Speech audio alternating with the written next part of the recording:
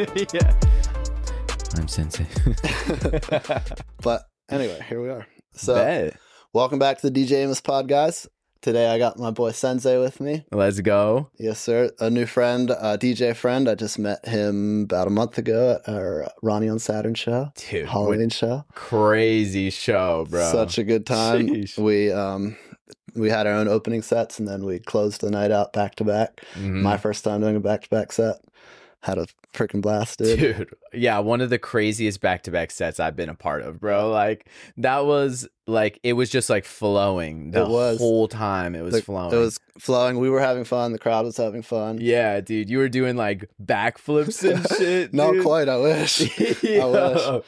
That was crazy, bro. But I had a lot of people say good things about that set, like that. They liked us together and that we did good. So yeah, I like positive feedback, and plus I had fun, so that's the most important thing. Yo, for real. So make sure you have fun yourself, right? Exactly. Yeah. Hey, 2024 promoters, if y'all listening. Yeah. 2024 back to back. DJs, we're out here. You know yeah, we are out here. Hell yeah. Yes, sir. Well, dude, it's good to have you. How you been? Dude, I have been pretty good. Honestly, this year's been like, it's been like such a roller coaster because it's been like the highest of highs and the lowest of lows. Yeah. So I've been like surviving the last couple months of the year. I feel that, dude. But it's looking up now, you know. I think with like any sort of like struggle comes like opportunity for growth. Absolutely. So like the only way I could really look at it is, you know, everything that I went through has got me to where I am right now. And where I'm at right now is pretty solid. You know, I've grown a lot in the past year. Absolutely. Yeah, dude, that's the thing about this music business we chose to be in. It's lowest of lows and the highest of highs. That's what comes with it. Yeah, dude, it's a roller coaster. And it's something that you don't even really like figure out until like you start to get into it. Like something that I struggled with a lot was like post-show depression type thing. Yeah, because you're looking forward to the show leading up to it, then you're like, fuck, now what? It's over. Yep, I feel exactly. that. Yeah. And like when you're playing a show, you're on such a high. So like even just going back to normal life like feels like a fall. Yeah. So then like normal life feels like still a fall. So then if anything happens that throws you off, then it's like, what is happening? Fuck, what's the point of this now? Yeah. I know, dude, it's crazy. It's the life we live, and here that's where we're at. So we just got to figure it out and deal with it. Yeah, for real. It really just addicted to it, honestly. Yeah, dude. Hell yeah. So tell me a little bit about how you got started out DJing. Like what made you want to do it in the first place? Did you see someone else do it and you were like, shit, I want to do that? Or what made you want to start DJing? So I've been pursuing music for a really long time, but I've never been good at it until this. Like when I was a kid, I wanted to be like a rapper, and I would make songs about like grocery stores and stuff, dude, with my cousins. So like, and that was terrible. It was all terrible. So I gave up my rap career. Did you make beats and shit? And no, I didn't make anything. Just went on YouTube. It was like the cheapest of cheap setups. Like I would like record stuff like on my Xbox microphone and then like get the audio and then rap over it with my Xbox microphone. And then that's amazing, dude. It was so bad. That's so good. That's a great story though. Yeah, dude, that's so funny. And then I started pursuing like metal music when I was in like high school, because I went through a super crazy emo phase. For a second, my name was Tanner Goes Raw. Oh shit! Yeah, dude. I used to like. Did you play guitar? Or what? No, I screamed, which was even worse, dude. My family loved it, bro. I would just practice. I used to call my grandparents and like show them my vocals. I call them, be like, rah, rah, rah, and they're like, oh yeah, that's great, honey. Like you're doing it. That's amazing. So I pursued all these things and I was never good at it. So I pretty much gave up on it. I was like, music's just not my thing. I took a music theory in high school, and I got like a 20% in the class, like terrible. So I was like, it's not for me. But then I started getting a little bit into like the EDM scene, and I started going to like shows and festivals, and I got very sucked into it. And then when quarantine hit, like everything just stopped. And like shows and festivals, that was like my only outlet. So I kind of was trying to figure out like where I could get a new outlet, and these like virtual festivals started happening. They started with like big promoters throwing them with like big artists, and then people slowly started to realize like, wait, like at like underground, like we could do this. So I had a friend of mine, Jake Stevenson. He threw a festival called Night Days, and I joined as part of the like editing team, like the content creation team. So I got to see like the infrastructure of it. And then once seeing that, I was like, I think I could probably do this too. Like, I think I could throw my own. So then I created my brand Northern Lights, which was a melodic virtual festival. I put together a lineup, and then I decided like, hey, I'll play a set at this. I didn't really know how to make music. So for my very first virtual set, I created it all in this video editing app. Where literally I figured out like it was connected to iTunes. So I could take a song that was on iTunes and I could lay it out, and then you could like fade the volume in and out. And so I would just like lay other tracks on top of it. And I would export the entire like thing as like the entire like set as a video, and then I would just convert it to audio. So then I had like a full DJ set. That's wild. It wasn't good, but it was like do what you got to do to start out. Exactly. That's what I'm talking about. And then when I performed that first set, I didn't know how to DJ, and I didn't want to pretend like I knew how to DJ because there was like real underground DJs like on the lineup. So so instead I just did like a meme where I just took like plates, and I put plates on a table. And so like I was spinning the plates, and then I had bottles, and I would twist the caps on and off. And like I just put like visuals behind me and filmed it. And like that was my very first ever set. Nice. Yeah. Was that before you had bought your board?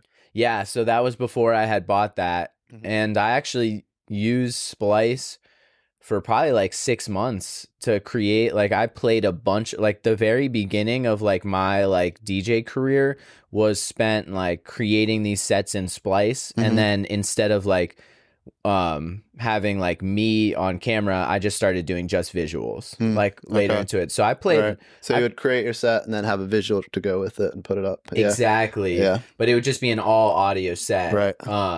And so like that's kind of how I got started. Like I just got like from there I was like, I really like this. That's pretty cool. And I was like, maybe I'll try and do this. So then I bought a board and just kind of jumped right into it.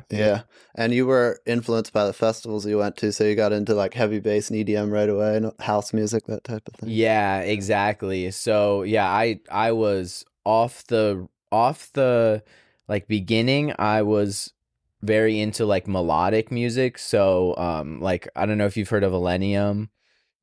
Sounds familiar, but I'm not familiar with their music. Okay, well, it's very like melodic bass music, so like pretty like singing, and like it follows like a very similar thing. I gotta to, like, check that out. That sounds interesting. Yeah, he's dope. What's that name again? It's Illenium, ILLENIUM. Yeah, I got it. Yeah, he has a bunch of songs with, now he does a lot, like he's blown up. So he does a lot of collabs with like pretty well-known artists now.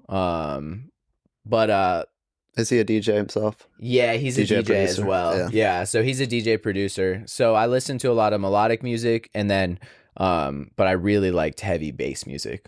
Heavy bass music, there was just something about like going to a show and like headbanging. It's just like And from like metal days, it just worked so well. Did you go to metal shows and headbang before you went to festivals? Exactly. Yeah. It's so similar, dude. It's just like the music's a little different, but it's all like the same vibe, kind of, right? It's crazy. Like when now that I'm more into production, like seeing where some of these genres spawn from, like basically like a dubstep song is basically just a heavy metal song's breakdown. Yeah. If that, like, you see it, like, there's so many similarities between so many different genres. I noticed that too. I'm into hip hop more, so I noticed like the hip hop influence on, like, I guess trap is like a EDM genre, but that's like hip hop just slowed down with more like bass in it. But like the drum pattern, if you could use that same drum pattern to make a hip hop beat with it, it's just all the other synth layers and then slowed down a little bit maybe or something. But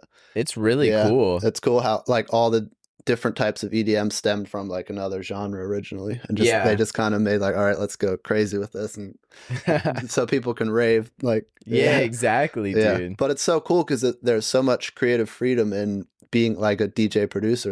You can literally do anything you want. You can take all the old music that you like and just make it new and make it more danceable too. That's the cool thing about like being a DJ producer. You have so much creative freedom to do literally whatever you want. Yeah, you can pick like you picked your lane with heavy bass, and now you can but there's, as a DJ, there's so many different spaces and opportunities for different types of music. It's pretty incredible. It really is. And like blending of genres. And like exactly what you said, that's kind of the key. Like as soon as I realized like, wow, like once you can produce, you can just literally make anything. Yeah. Like your favorite songs, you can make them yours. It's so cool. That's the cool thing about it. So when you went to these festivals, did you have specific types of DJs you always like went to see? You're like, I want to go there, not here. Oh yeah. I had a couple go-tos, like this artist Sudden Death. Anytime he's playing, I gotta see him. Excision, Slander. Some of my new like artists that I need to see would be like Jekyll and Hyde, Muerte. I really love this artist Wooly. Obviously anytime Millennium's at a music festival, I gotta see him. But there is something kind of funny. So something about like Millennium sets, bro, brings on butt stuff, dude. Yo, dude. It's crazy, God, that's bro. So funny.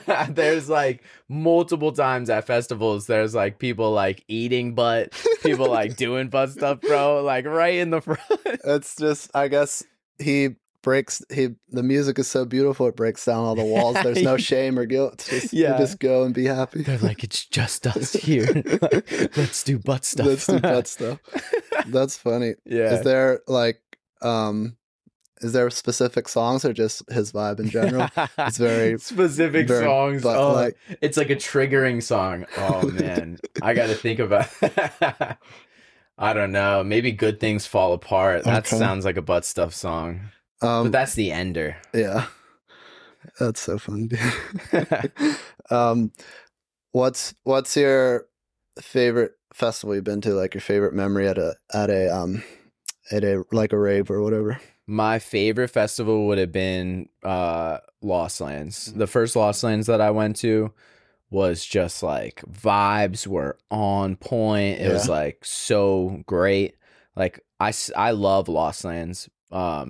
But the first one, there's just something special about it. Oh yeah. Yeah. That's sick. Dude, I've never been to any of those. Like no EDM festival, nothing. Dude. I've been to hip hop festivals, but I feel like I'm missing out because a lot of my friends have, and they always tell me I should go. How were like the vibes at like hip hop festivals? Dude, I fucking love it. Like the best one, the biggest ones were Rolling Loud.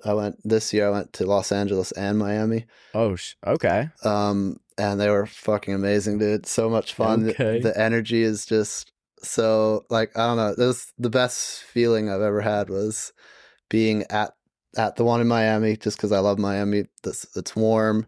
And then they had so many of my favorite hip hop artists. I was on mushrooms the one day, on something else the other day. And it was just the best feeling I ever had was at that festival, listening to the music.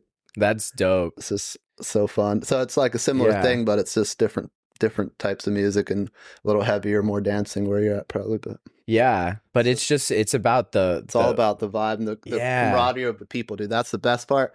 Some nights I would go up front and there's mosh pits there too. You'd go crazy, get smushed in the crowd, or you could stand in the back and just look over the thousands of people and just see like the energy and how fucking awesome it is that thousands of people are just gathered just for one purpose, just to sing songs and enjoy life. It's just the most powerful thing in the world is that many people gathering together for one goal, just to, I don't know, sing, have fun. Yeah. Forget about the troubles of life and just let go for a few hours.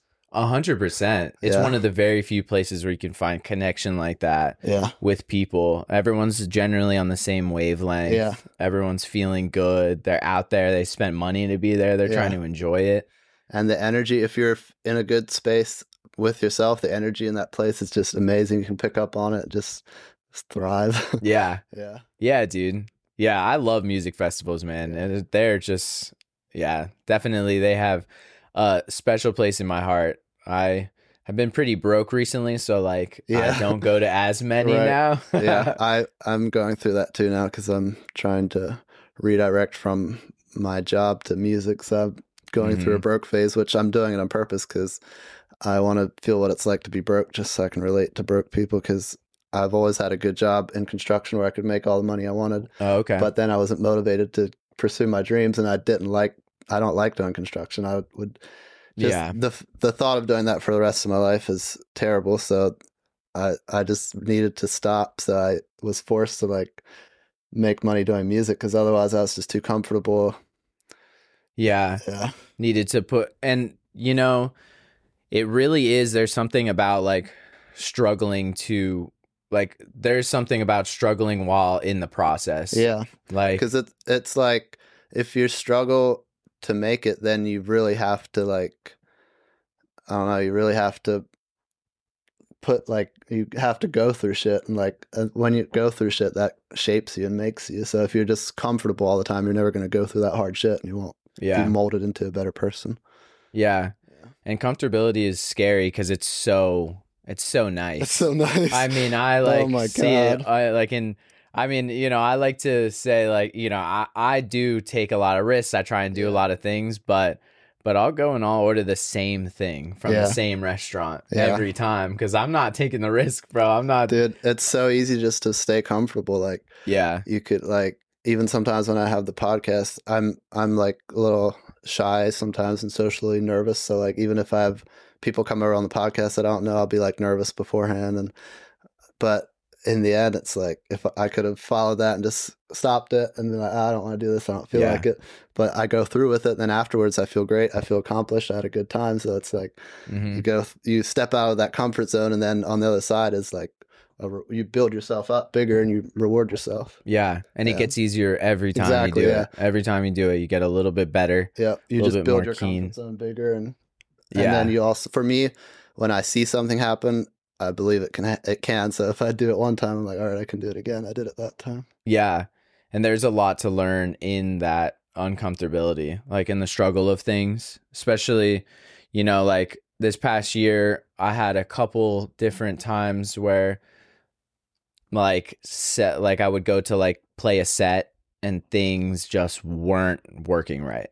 And in the past, like if something wasn't working right, I'm like, well, I can't play my set. Like, I don't want people to see me like fail. This year I was like, you know what? Like, I'm going to fail. Like, I'm just going to figure it out. Like, I'm just going to, like, if something's not working right, let me figure out what I can do. Like, I'm not just going to stop at the beginning, and like, and just in those like few like sets that have been the roughest, like that's projected me further than I have gone in the 2 years prior, you know, in this project. So going through that and learning from exactly. You know, I had a pretty big fear of like working on like playing on CDJs for a little bit. They looked like super complicated, and I was just I couldn't like figure it out. And I would try like workarounds and like try to figure out how to make it like the easiest on me as I could. And then I I threw my second Northern Lights like live event last year, and I wasn't comfortable playing on CDJs, so I brought my own like board with, Right. and then the sound wouldn't work. Like the sound, like the cord that they had for my board wasn't working right. Right. So I couldn't play my set on my board, so I had to play it on CDJs, and like none of my songs were formatted, like everything went wrong. And then at the end of it, like I just wasn't able to play a set. Like I was just like, I can't play it. Yeah. I have like only a few songs that are loaded on here. So that was one of the lowest points that I've like felt while at an event like that. Because this was like Northern Lights is how I got started. It was like my baby, you know? Yeah. So like playing the set was like super important to me, and like just having it all go down because I didn't know how to play CDJs. That feeling this year, I was like, anything I'm scared of, I'm just jumping in. Like I'm just gonna jump into it. Like if I'm scared of it, I'm gonna lean into the fear, because like and on the other side of it now, like now I can play anything. Like I can go to a show and I can bring whatever they need and I can play on anything. Yeah. And if there's something wrong, I can figure it out. And you're prepared for everything now because you went through that. Yeah. Exactly. So was that the first time you had like touch CDJs? Basically, you didn't even know that you needed like different stuff with them and all that. So I guess you said you were going to use your own board, so you were prepared for that, and then that didn't work out. Exactly. Yeah. I had played on CDJs one time prior, and I did like a massive amount of preparation for it, and then went and I tested out my set on like my buddy's CDJs. And so for this one, I was like, I don't know how to play CDJs. I'm not even going to try. It's my event. And like, I'm just going to play my own, do my own thing. You know, went into it with like that mindset of like, it's fine. I'll learn them another day. And you know, it just didn't work out. And I look at that as one of my biggest blessings. Like in the time, that was the toughest thing that I could have gone through. Yeah. But the progress that I've made like this year and as an artist, and the reason for it was that, because in that moment, like I felt like such a failure, and like that made me want to never feel that ever again. So I was like, okay, I'm just gonna have to figure it all out. Absolutely. Like, and that's exactly what that pushed me to do. Yeah. So, you know, if I had stayed comfortable, if I had played that set, I would have stayed comfortable. I don't know if I would have been able to play CDJs by now. Something bigger, more important might have come up where you fucked up then because you didn't go through that, and it would have hurt you even more. So exactly, yeah. So you know, I'm thankful, especially because it was my event. So you know, I had a lot of friends around me. So like, you know, I didn't like, even though for me that feeling was still there, I had so many people who were like so supportive. So like they were able to pick me up out of that for the rest of the event, and I was able to move on. But yeah, I mean, you're right. Like if I had gotten a different opportunity, not my own event, you know, something like where there's people like promoters and stuff watching, and I failed that miserably, like, you know, who knows who is in the audience and sees that. Right. So yeah, always works out in the end, right? Yeah, seriously. Yeah, you just got to jump in, like for real. If you're scared about anything, just like just do it. It's like exactly. It's kind of what's the word for it? It's experience therapy or something like that. Yeah. And so talk a little bit about what you're up to now. You've been doing some pretty cool shows at HMAC and different stuff here and there. Yeah, man. It has been like such a wild ride this year. Yeah. To look back on the beginning of the year and then to look like where like me and my entire team are at right now is crazy. Like right now we have just finished out our year. Like as a team, we've done shows this year. Like I went from playing in only Pennsylvania. This year I played in Maryland twice, played once in New Jersey, played Harrisburg a ton, and then I'm ending out the year playing Phoenixville, Pennsylvania. So that's my first time ever out there. Nice. So like the growth and the support from like everyone who's been involved has been like so cool. Yeah. And at the beginning of the year, I actually did something. I decided I was going to make a song every single week. Okay. Like, so I was going to produce a song. It was only, I mean, technically like half a song, because it would be the intro, the build, and the drop of one song every single week. And I did that all the way up until September. Nice. And so because of that, like, we are looking at production, like looking at releasing like the first ever like SENZAE production next year. And we, on top of like the first song, I mean, I'm not gonna lie, I have a lot in the vault right now. I have a lot of stuff in the vault. I have my debut EP that I'm currently like working on right now. I have 4 of the songs finished on my end. I just need to go bounce the stems out, because it's going to be a collaboration EP. So every single song is going to have a collaborator on them. With vocals? So it's going to be a collaborator with vocals, and it'll be a collaborator with production. So it'll be me, another artist, and a vocalist. Okay. So I'll be the first drop. Most of the time, the other artist will be the second drop, and then we'll go in and we'll fine-tune things together and then add a vocalist onto it. That's sick, dude. Can't wait to hear that. Yeah, I'm super excited for that. Yeah. So we have debut EP is going to be coming out next year for sure. Oh, yeah. The time is, I'm not sure yet, but for sure by March of next year there will be the first song out from the project. So that is going to be super cool. It's this song that I created called Persecuted. So I'm excited to play that out. I played it at a few shows, and people have been enjoying it. Yeah. It's definitely one of my favorites. So I'm excited that I'm going to be releasing that as my first one. And I don't know if you watched The Boys. No, I think you told me about them last time, but I haven't checked it out yet. So for anyone who watches The Boys, it's got the Homelander vocal on it. So that'll be pretty cool. Yeah. And then so one other like super cool thing that we're currently in the works for is merch. The very first line of merch. Yeah. So I'm excited. You got to do a jacket similar to that, dude. That's a good look for you. Honestly, at some point, because like merch these days, like you can get clever with it and like make it a good fashion line instead of basic t-shirts. Exactly, dude. So at some point, you definitely got to do something, your style, something like that, because that's a good vibe for you. Yeah.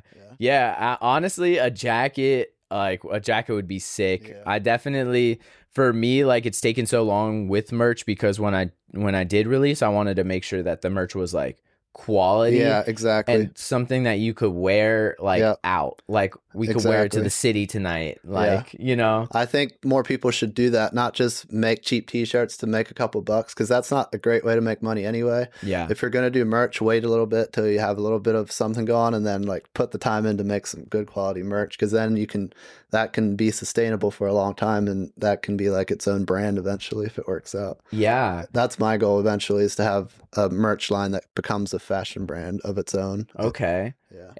And it shows too that like people can trust you when you release quality stuff like that too. Because it's like you're not just putting shit out there to make money. They can feel that if they're getting a t-shirt, I don't want to wear this, or like, oh, this is good shit, I'll fucking wear this. They know they can feel the difference when they buy that. Yeah, seriously. And then if they enjoy it and they enjoy wearing it, then also you're getting the return on investment from that too. Yep. Like the amount of times people have asked me like what shirt I'm wearing, like, oh, what is that? Like, you know, and most of the time I'm wearing artist merch. So like, I'm like, oh, this is this artist Sudden Death, or this is this artist Millennium, or it's a good way to introduce new people to you. It's free advertisement. If you can make a good enough shirt that people want to wear, they'll buy it and wear it and get free advertisement. Yeah. Yeah. And then too, the coolest thing is like when you're wearing something and then somebody else is also a fan of the artist, artist. Yeah. And they're like, yo, It's like, that shirt. I love like, that. It's nothing better if it's like someone that you wouldn't expect someone to know there, and you're like, shit, I love that band. Or something. Yeah, So, for real. yeah. I was at an MGK concert and somebody recognized my Millennium shirt and came over and they were like, Millennium? I was like, yeah, whoa, Hell it's yeah. crazy.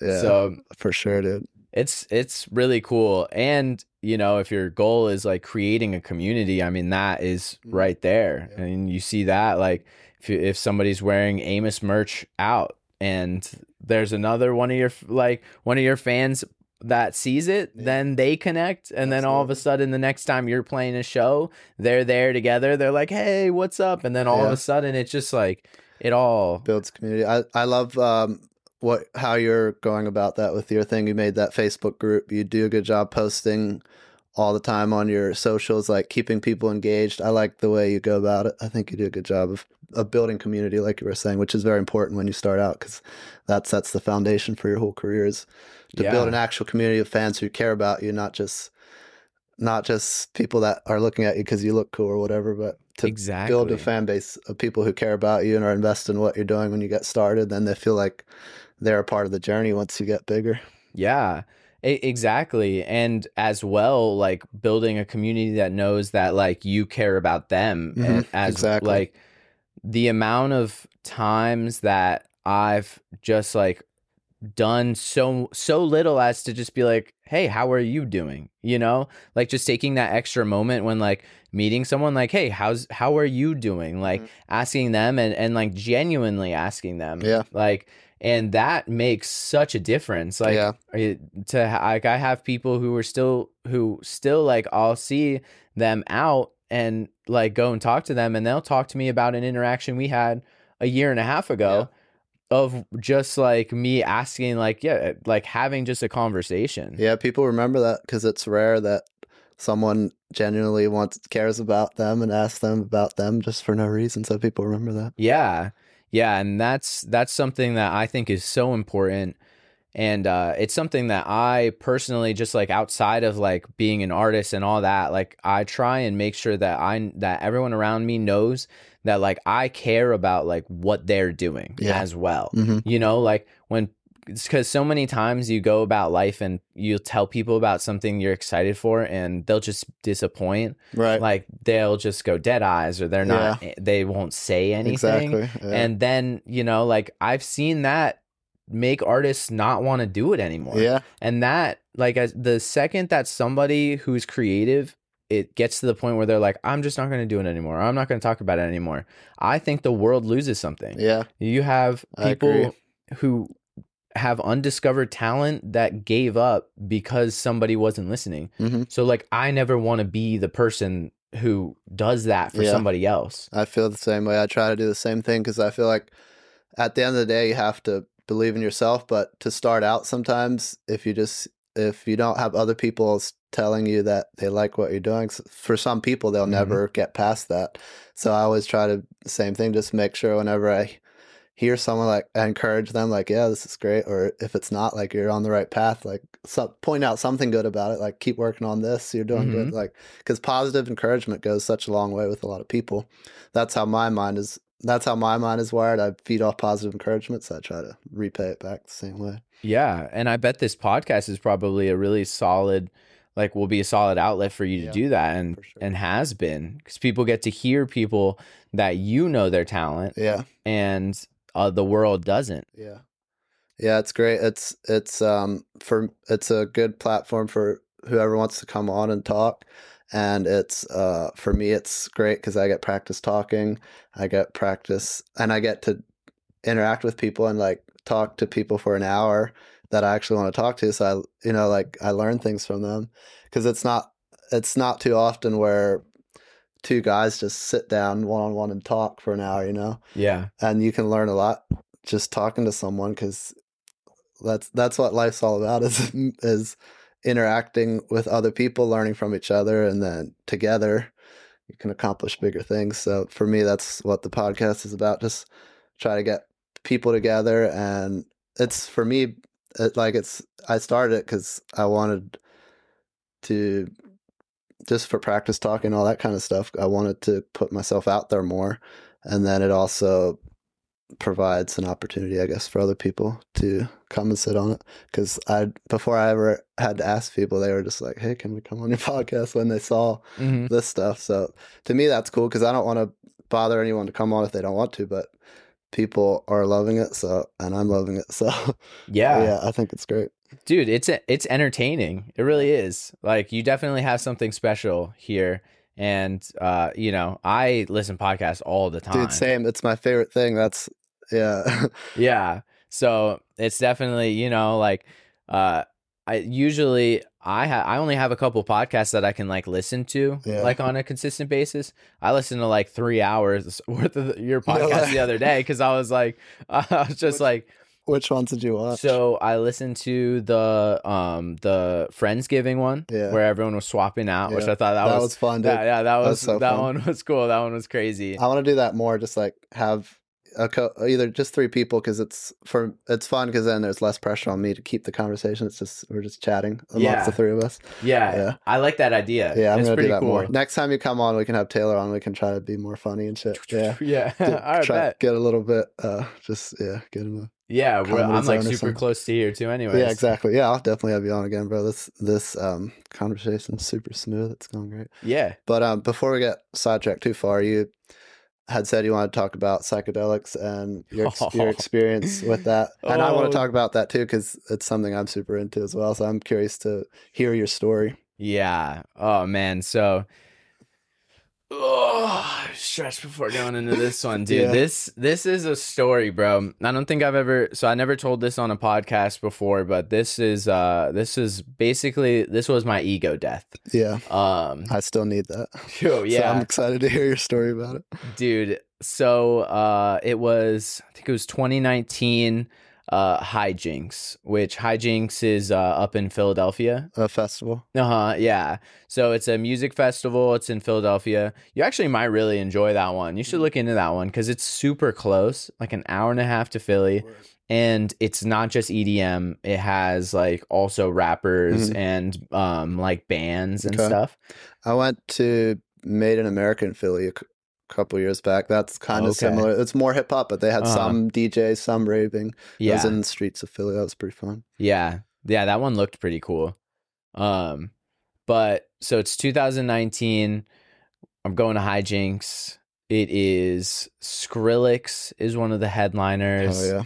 It is Porter Robinson, Slander, back-to-back Excision. I'm trying to remember the rest of the lineup. I think Big Gigantic was on there. It was a crazy lineup. It was crazy. So, first day, great, solid day. Second day was, that was the day. That was Skrillex. That was Porter Robinson. That was Excision, back-to-back Slander. So I'm like, all right, I'm going to go a little hard. And at that point in my life, I was also, Grandma, if you're listening, skip ahead a little bit for this one. So at that point in my life, I was definitely like doing it crazy with like rave culture. So I was just like, I was dropping like tabs. Like it was like, cause I had never had like a bad experience with like acid or anything. So I was like, bad trip. Yeah. What is that? That doesn't happen to me. Like, so this day I'm like, all right, I'm going to go pretty hard. So I took 2 gel tabs of acid. Yeah. Which that is like super strong. Yeah. I haven't done that yet. So I'm not familiar with the tab size. Yeah. It's like, cause it's just pure like liquid in there pretty much. So I had 2 tabs and then, my friend brought like a bag of like mushrooms and I was like, she was like, oh, you want some like before we head out? I was like, yeah, sure. Like, whatever, I guess, I'll just double up on it. That's cool. So like I ate a bunch because I didn't really know how much specifically to eat. Yeah. And I mean, she kind of looked at me a little crazy when I showed her how much I ate. So I think I ate a little bit more than I probably should have. Plus the acid. Yeah. So we get to Hijinks and like at this point, like I'm kind of starting to feel like something's coming. I'm like, oh boy, this is before we even got there. So we get in, we're like up front, pretty close. And I'm like, all right, here it comes. Like I'm chilling, I'm vibing, and then this like one of the CO2 tanks starts like going off, and it's just like going off. It's like psh, just like sitting back there, and I'm like looking at it, and I'm like, is anyone gonna stop that? Like, it's getting cold, and like it's like, I don't know, it's sketching me out. I was like, is this place gonna blow up right now? Like, what is happening? Like my brain is like, what is happening? Yeah. So they finally like fix it, but at this point, like I'm having a bad time. So I was like, I need to go back. So my friend takes me back. I like move back into the like just like back towards the back. And we chill there for a little bit, and she's like, all right, you feeling a little bit better? And I was like, yeah, I'm feeling fine. So we go back up towards the front, and somebody offers me a pen, and I was like, yeah, sure, I'll hit that, like weed. That'll chill me out. And I like just chiefed it, you know, just like everything. And dude looks at me and he was like, yo. It's like, what are you doing? And it was a DMT pen. Oh my God. Bro. So I was like, oh my God. Like, okay, so now somebody wanted you to have an ego death that night. Yeah. Like, make sure you do this, and this. Dude. You can need a lot of it. Literally. And as much of it, like more, like I had never even done it at that point. So I was like, whoa, God, I don't even know what to expect from this. And I'm sitting there, I'm looking at the stage, and the musician's playing, and at this point I'm just like in my head. I don't even remember what I was thinking about, but like I started to get into like a thought like train. So I'm like thinking, and then all of a sudden I'm like, oh my God, I know the meaning of life. I figured it out. Like, holy shit. And then I like look up, and the band stopped playing, and they're just staring at me. And I look to like my friends, and they're staring at me. And then I kind of look around, and like everyone's staring at me. And I'm like, oh my God, I'm God. And they know that I just figured out the meaning to life. And that means like they know I'm here. So like all of a sudden I was like, they're aware of like my presence here. And like they're not like, the band isn't playing music anymore. Like they're just staring at me, and I'm like, what is happening? So I'm sitting there, and my friend's like, are you okay? And at this point I'm like, you're not real. Like, you're not real. So don't tell me if I'm okay. You know that I know. So like, I don't know why, but like I just got this like feeling that like everyone wanted to like get me. Like everyone wanted to get me, that they like figured out that like I was God, and that everyone wanted to get me. And so I was like, okay, I need to like chill out. I need to like get away from the people who know me. Like that's like, I thought that was the key. Like, well, they know me. So like, if I get away from the people who know me, then like there's less a chance that they'll figure out that like it's me. Like they just know I'm in here, but they don't know who I am. And so like all my friends like turn around, they're watching the music, because at this point like they're playing, but like the guy's like side-eyeing me on stage. And so I'm like, oh, this is getting weird. So like they turn around, and I like turn around and just start like walking out away from them. By yourself? By myself. Just like they didn't like, I just waited, and I didn't want them to know I was leaving. So like I turned around, I started walking, and I'm like walking towards the back, and I'm like, I keep looking up, and it's like I'm not moving. And in reality, what was probably happening, and I was like gone ski. So I'm just like walking, like, you know, in not a straight line back. I'm like walking around weird for sure. And so there's like, I just keep looking up, and I'm like, I haven't moved. Like I'm trying to get to the back of the crowd. I'm like, I have not moved. So I was like, what else? Like what could get me out of this situation? And I was like, well, they can't know who I am. Like that's what it is. Like they can't figure out who I am. So I was like, all right, let me take off parts of my identity. So I start taking my clothes off.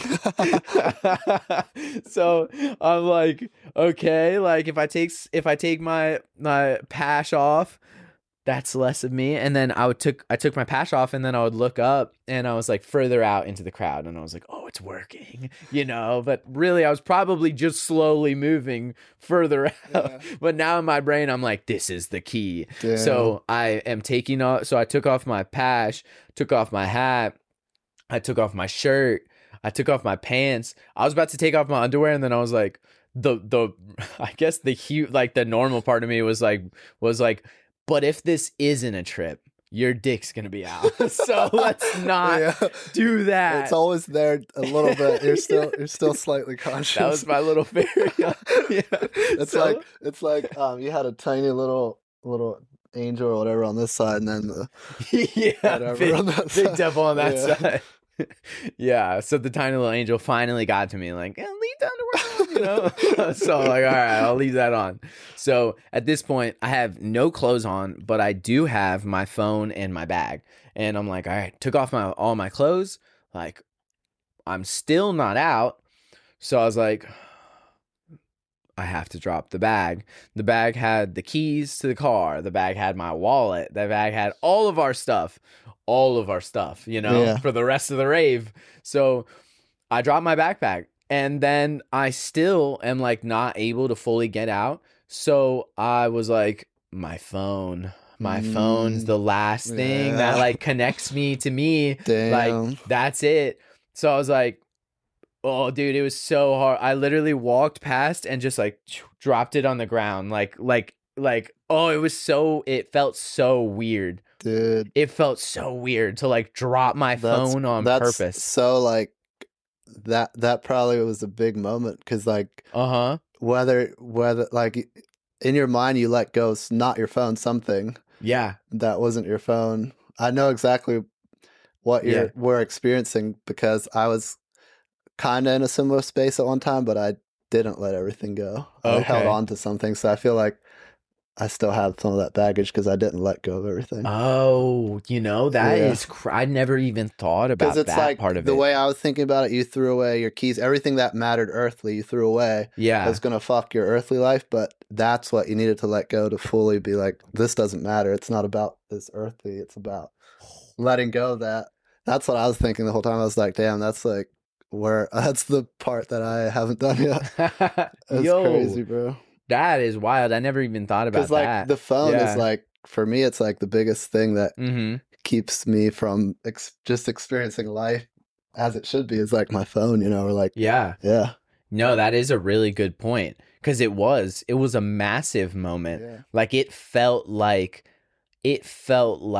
I was like so free after I dropped my phone. And like literally after I dropped my phone actually is the best part of that trip, because up to this point it's all bad, you know, like even like this is all bad. I dropped my phone, and after I dropped my phone I start walking towards the back, like the back of the convention center, because it's held in the Philadelphia Convention Center, so it's inside. And then, you know, like... Oh, you were inside this whole time? Yeah. Mm-hmm. Yeah. So we're inside the convention center. Okay. And so, like, the doors, you know, to get to, like, the outside, to the escalators that go down to the lobby are there. Mm-hmm. I'm looking at the doors. Now I drop my phone and I'm out of the crowd. So I'm like, okay, that worked. And then I'm looking at people coming at me.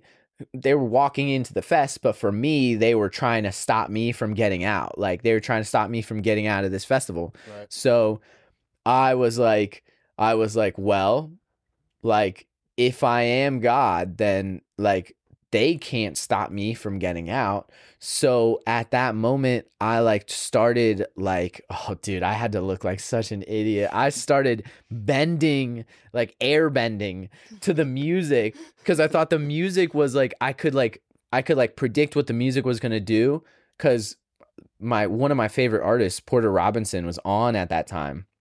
So I knew the songs, you know, but in my trippy mind, I didn't realize he was on yet. So like in my mind, I'm like, I'm creating the music. And so like I was like walking towards the end, and like people are coming at me, and I'm like, like, bro, just like air bending them out of my way. And they were like, I would like close my eyes and they would be gone, like after I would do that. So I'm like, okay, like it was just even more of like okay, this is what is happening. Like, this is what's happening. Like, it really is like all this is real. And like, I am like, all this is real, but none of it's real, if that makes sense. Like, and so I'm like, I do need to get out of here. And so like, I airbend them all away. Right. And now I'm out. Now I'm in the lobby. There's still escalators down. And I'm like, okay, well, I got to get out that door. But there are cops with guns. And the escalator that I went to was the side that had a barricade where you couldn't go. Were you in your underwear? I was still in my underwear. And no one like stopped you? Everyone just kept doing my thing, dude. Did how long, like from the time that you left your friends till you got like to the escalator, was that like a long period of time, or was it? So it had to have been, I would say, like 30 minutes. Oh, damn. 30, 40 minutes maybe. So you were wilding for a while. No one stopped you in your underwear. Yeah, dude. Literally, I was wild, and no one was stopping me in my underwear. I mean, I'm airbending everyone away from me. Yeah. So like, I would stay away from me. Yeah, too. Like, did you see any video of it or anything? I didn't see any video, and I'm so glad. Yeah. I'm so glad. I'm surprised how well you remember the whole thing. It was because it is like, it was just one of those trips that was like a life-changing moment that'll forever be there. Oh yeah. I can remember like most of the faces and like a lot of the like little tiny things that don't really matter to the story much that happened during it. Cause I mean, it was like the craziest moment of my life. And to be honest, it gave me a lot of PTSD too. Like just in general, like gave me a lot of PTSD from just this happening, because there was a period of my life where even when I was sober, I was like, is this real? Like, I'd still be looking for signs that it's not real. And I had to like, work past that, obviously. But like, it gave me a lot of like PTSD. So it is ingrained in my mind. So you left off where you were down the escalator getting to the cops. Yeah. So I'm looking at the escalator, right? And there's barricade and there's cops and there's guns. And I'm like, okay. Well, like, how am I going to do this? Like, I can't airbend the cops away. Like, so I'm looking at the escalator and I'm like, okay, well, like, if I am God and none of this is real, then like, I should be able to fly, Mm-hmm. like that's the next thought process that goes through my mind. But I wasn't fully like set that it was like, there was still that little chirp on my shoulder, like why I still had my underwear on. Like, that's like, maybe this is just a trip. You took a lot of drugs. Like, it could be. So, like, I looked at this pole and I was like, okay, I'm going to try and like Neo, like jump off of this, and like fly, like do the like, dude. So I'm looking at this pole and I'm like, all right, here we go. Like, all right, we're going to get this. And I run up to the pole and jump. And I'm like, dude, in my mind, I'm like, about to like blast off into space. Like, I'm like, this is gonna be the coolest experience of my life. Like, this will be everything right now. And I just jump against the pole and I'm like, like, dude, just straight down, bro. Just nothing, not even a little bit of air on it. My shoes actually slid down on the pole, so I looked like an idiot. I would love for video of anyone who got that. That would be amazing. I was in my underwear trying to jump off, like do parkour off of the fucking pole. That's in incredible. the lobby. So I'm like, okay, well, that didn't work. I was still like ready to test gravity, so I tried to go down. Down the up escalator by like walking over it, and then that wasn't working. I'm like, I don't want to fall down the escalator right now. Like, if this is real, that's gonna really hurt. So I went down the normal stairs. I get down to the bottom and I'm looking at the security guards and I'm like, okay, these are the last people to stop me. Like, these are the final people. So I start doing like basically like a jutsu. Like, I was like trying to like gather my like air, and the security guards are staring at me. Like, the one guy, like, I was looking at him like aggressively because I'm like, get out of my way. I was like, maybe I can think and he'll get out of my way, So I'm just looking at him aggressively, and like I could tell he started getting like kind of pissed off. And then I started like doing the jitsu because I'm like, he's gonna come at me, he's gonna come at me, and they just started laughing at me. So I'm like, this isn't working. That's so funny. And I got and then like something hit me in that moment, and I was like, I need to go back to my friends. Like, I fucked up. I'm alone out here. Like, none of them know where I am. Yeah. Like, I don't know anyone. None of these people know me. I'm looking out into the city and I'm like, I'm going to walk out there like with no clothes on. Like, what? Like, I need to go back to my friends. So I go back into the convention center and I like Porter's still playing, but it's towards the end of his set now. Right. And so I'm like going in, I still know the music, and I'm like airbending the people away, and I'm like, I gotta get back up, but I gotta do it faster. And I'm like trying to get back up, and I have nothing else to like, you know, get rid of that's me. And so I'm like, oh no. And then like I get towards like into the middle of this crowd, and I'm just like, I was like, I just think this is the end. Like I just had this like feeling that like it was over, like that was the end. And I was like, this is just the end. Like maybe this is just like, maybe this realization is that like that I need to like be done, like no longer exist. So I was like, okay, well, like if I'm gonna die, I'm gonna die then. So I went into a mosh pit and I just like sat down in the middle of it while they were like running around. I was like, they're gonna trample me and I'm gonna die and it's gonna be fine. Like this is what I have to do now. And I sat down and they're like all like moshing. I'm getting like hit and like, you know, like need, and they were probably trying to help me up, but I was so like in my own like shit at that moment that I couldn't like figure out, like I couldn't, you know, nothing mattered other than like what I was thinking about.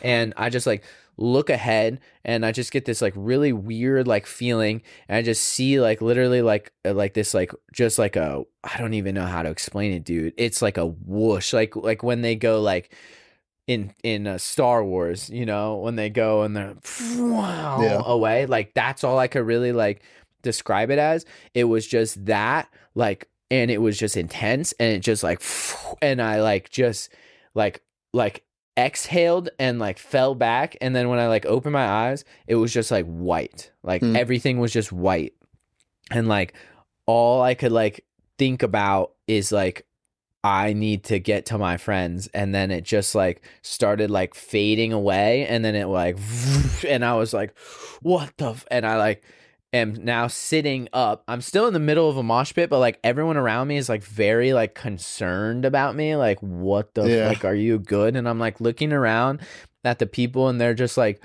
looking at me, and I like look at the screen, and like Skrillex is now playing, and he's not looking at me. Like he's not looking at me like all the other artists on the screen. They kept looking at me while I was in the crowd and making eye contact and like doing this like they were aware of me type thing. And like Skrillex like he was just playing, and I'm like looking around, I'm like, holy shit, like am I good? Like I'm like looking around, I'm like, oh my god, like I'm alive. Like I'm alive. What the fuck? Like holy shit, I'm alive right now. And like, because I thought I died, and I was like, I like got up, and I was just like so happy. I like hugged this dude, and then I like was like, oh my god, I'm alive. Like the feelings of just being alive were just like, holy shit, like I'm here, like I'm alive, and I'm at a music festival. And then I was like, fuck, I need to find my friends. Like and then I was like, fuck, I need to find my clothes. And then I was like, fuck, my phone, my wallet, like what? So I went back. I was like, I asked the security guard, I'm like, hey, I lost my phone, my clothes, my wallet, everything. Like, what do I do? And he's just like, there's the lost and found over there. So I end up going back up to where my friends were at on the rail, because I was like, well, if I disappeared and didn't say anything, you know, they probably are just in the same place. So like waiting, you know, they know that was our rule, like, you know, last place seen type thing. Like if you can't get in contact with me, like be at where I saw you last. So I go back up, they're there. They're like, oh my God, like where the fuck have you been? Like, I have no That's shirt, no crazy. pants. Like, I'm fucked up, dude. I'm fucked up looking. And they're like, oh my God, like, holy shit. Like, can't believe you're back and alive. And I made it back just in time for what I was waiting for the whole night, which was Excision back-to-back Slander. So I got to see Excision back-to-back Slander. Someone let me borrow their shorts that were in their bag. And so I just like raged out with no shirt and shorts on. And then afterwards we were like, all right, well, let's go to Lost and Found, you know, like, let's see if we can find the stuff. Because like now the other problem comes that the keys, the wallet, everything, it's gone. Dude. Both my bag with all of my stuff in it and my phone were at Lost and Found. No fucking way. Dude, both of them. And I dropped them in separate places. Yeah. Insane. That's crazy, bro. So it was like, oh my God. So wow. Yeah, dude, that was the craziest experience. It's like, insane. Yeah. Was the last 2 sets, were you free and fun then? Did you have fun? Yeah. Dude. Like the rest of the night was just like, wow. Damn. Like I can let everything go. You know? And to be honest, when I first got out of it, like all I could really think about is like, wow, I'm glad I'm alive. Because I thought like in that moment, I thought I was just dead. Like that was like, I fucked up. I went back in and now I'm done. Like I screwed up. They're going to end me. And like, then now, like I just, I like think back and I just can figure out different like little lessons and stuff that it all meant, you know, like the leaving the people that like knew me, you know, and then at the end realizing like I should have stayed with them the whole time type thing. It's been just massive, you know, like, but yeah, dude, it was just a crazy. Yeah. It was cool hearing that because I've never been through anything that intense, but I can relate to like what you were feeling and stuff. Yeah, dude, it's wild. I mean, it's when you start getting like that. I don't know what, like I like psychedelics are definitely something. They unlock like a very different part of us. Dude, I like, for me, the best, like my therapy has been mushrooms, basically, psychedelics, because I've changed the way I think and changed the way I view life, basically, in the past, like, I don't know, 5 years or 6 years since I was a kid, but all because of mushrooms opening up pathways, allowing me to think different and not be stuck in the ways that I was taught, I guess. Yeah. Well, and you feel like that has helped you a lot. Oh yeah. Awesome. I don't think I'd be the person I am if I would have never done drugs. Yeah. Like mushrooms, weed, all that stuff. I feel like it's a tool. It can be a bad thing too, but I think it's been incredible in my life. I'm super thankful that I was in a position to be able to do it. And yeah, I think going to a music festival and doing mushrooms for me is the most therapeutic thing I can go through. Like, it's usually, if I do mushrooms, for the first hour or so, it's not great, just kind of like everything. I have to go through shit. But then once I get through that and get to the other side, dude, it's just the most amazing music I've ever heard in my life. Yeah. And yeah, that part, that opening up your brain and like figuring, like thinking in different ways, it really does like open your mind to like, wow, like, you know. Yeah. I mean, we spend so much time worried about the wrong things. Exactly, dude, which is everything but what's going on right now is the wrong things to be thinking about. Yeah. And that's the hardest thing for me, is because I'm anxious about the future or what happened in the past, but I'm trying to focus on living in the now, because really that's the only thing that matters. You can't control the future. You can't change the past. You're here now. You can enjoy that and experience that. And so often I find myself like sitting here like, oh, I'm worried about what's coming or worried about what I did yesterday, you know? Yeah. It's just stealing joy from my life, because I'm allowing the worry and anxiety to take over instead of just living. Yeah. Seriously. And it's, you know, it's especially with like social media and stuff, it's just so easy to get worried about everything. Yeah. And I mean, we're really not meant to deal with any of this. Like, we are not supposed to wake up and see everything that is wrong in the world everywhere all at once. Like, Yeah, exactly. with our morning coffee, we're just Exactly. like reading about it all. We're supposed to be like in communities of people talking to each other, Yeah, like person to person. exactly. Yeah, that's why like a huge thing like a huge thing that has kind of helped me is this so it's this story about this farmer and his lost horse. I don't know if you ever heard it, Not sure. but so it's a farmer, right? And he loses his horse and it runs away, and his neighbors come over and they're like, oh man, that sucks. And he's like, it's neither good nor bad. Yeah. And the horse comes back, and the horse brings a second horse with him, like a horse that he befriended. And the neighbors are like, wow, like that's amazing, like that's so great, you now have two horses. Yeah. He's like, it's neither good nor bad. And then he goes riding with his son now that he has two horses, and his son falls off the horse and breaks his leg.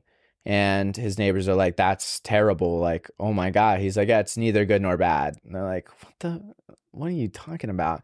And then the military comes to recruit for the war, and his son can't go to the war because his leg is broken.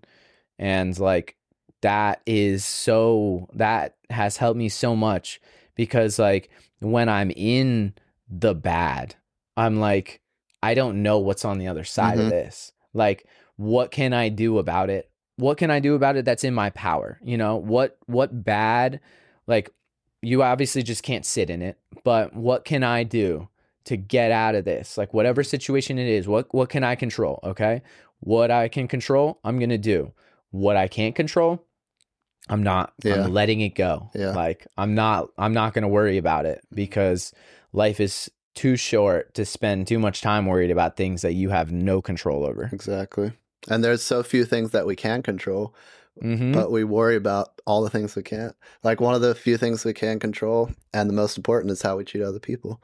If you treat other people well and with genuine respect, not just act like you're treating them well because you want, but if you actually genuinely treat people well, your life is just going to be better. That's just how it is. Yeah. And that's, if you really think about it, that's one of the few things you can really control, because like, we can pursue a career, we can do all this stuff, but there's still so much that's out of our control. Like, we can get injured at any time. We never know when we can die. Literally. Nothing is really in our control. Yeah. Yeah. Yeah, exactly. And the craziest thing is that the one thing that treating people good, the one thing we can control is something that most people can't figure out. Yeah. And it's like, yeah, it's so simple, just humans. And that's why, like, communities, that's why building a community is so big, and that's why it works, because that's what humans are made to do, is be in a community, supporting each other, talking to each other. Someone needs help, the community helps them. Yeah. We're not supposed to be alone. Yeah, exactly. That community-based mindset is something that our society has like just kind of pushed towards the back. Yep. Everyone wants to be him Yeah. or her. Yeah. You know, or them, or what, you know, like every single person wants to be like that person. Right. The person. Yeah. They want to be, and like it takes a village. Yeah, it's never one person. It might look like it's one person, but it's like, just like the entire world. I feel like every single person. So the way I look at it is like, the world is like a big art piece, and then like God's art piece, or whatever God is, whatever created Earth, but like the art piece, and then we're all like pieces of that puzzle. But the only way we can fully complete our part of the puzzle is by literally just being us, because we were made exactly the way we're supposed to be made, to do what we're supposed to do in this big art piece.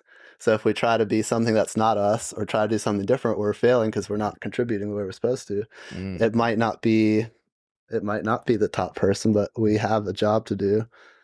I feel like everyone has a specific, but then again, what the thing that helped me out about that the most was, because I always struggle with like, I have to do something to feel value. But then when I came to that, it was definitely on mushrooms or something, but it came to me that like, just being is all I have to do, because I was like, the part of the art of the world, my part to contribute to that is exactly what I already am. Not something I'm going to do, but exactly what I already am. So like just accepting that me being here is all I need to do. I never need to do anything more. And I'm still not going to be less valuable than I am now.